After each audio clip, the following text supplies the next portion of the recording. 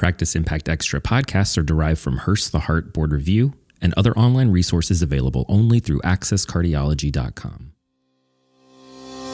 There have been in the past some studies that did measure omega-3 blood level, and it seemed to be associated that with low blood omega-3 levels, there was an increased incidence of atrial fibrillation. And so this seemed to have prompted further studies to assess whether or not omega-3 could be an antiarrhythmic. Hi, I'm Dr. Bernie, and welcome to Practice Impact Extra. I wanted to present the Vital Rhythm Trial. The Vital Trial was a trial that had 25,000 healthy participants and showed that supplementation with 1 gram of omega-3 was not effective for primary prevention of cardiovascular disease among middle-aged men and women over a 5-year period.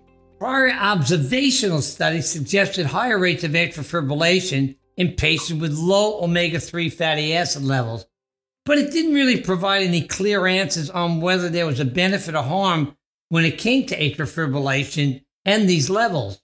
And there haven't been any really large prevention trials on atrial fibrillation and omega-3. Within the Vital trial, the Vital Rhythm, this was presented at the American Heart Association in November 2020. It looked for a clinical diagnosis of atrial fibrillation.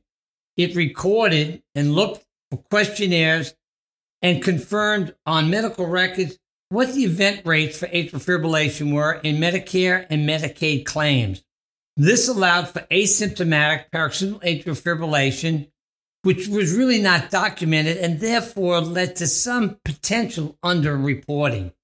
Patients again were followed for 5 years on omega-3, 1 gram a day, and compared with olive oil as a placebo. What were the results of this trial? Overall, there was a 3.6% of individuals who were enrolled who developed atrial fibrillation. However, there was no difference in atrial fibrillation between the omega-3 fatty acid group and the placebo group.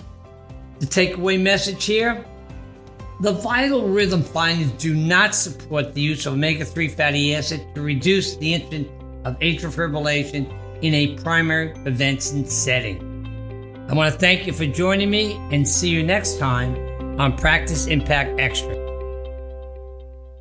We hope you enjoyed this podcast from McGraw-Hill. Subscribers to Access Cardiology have instant access to over 25,000 pages of rich medical content, receive medical updates from trusted experts, and have access to other special features. To subscribe or learn more, please visit accesscardiology.com.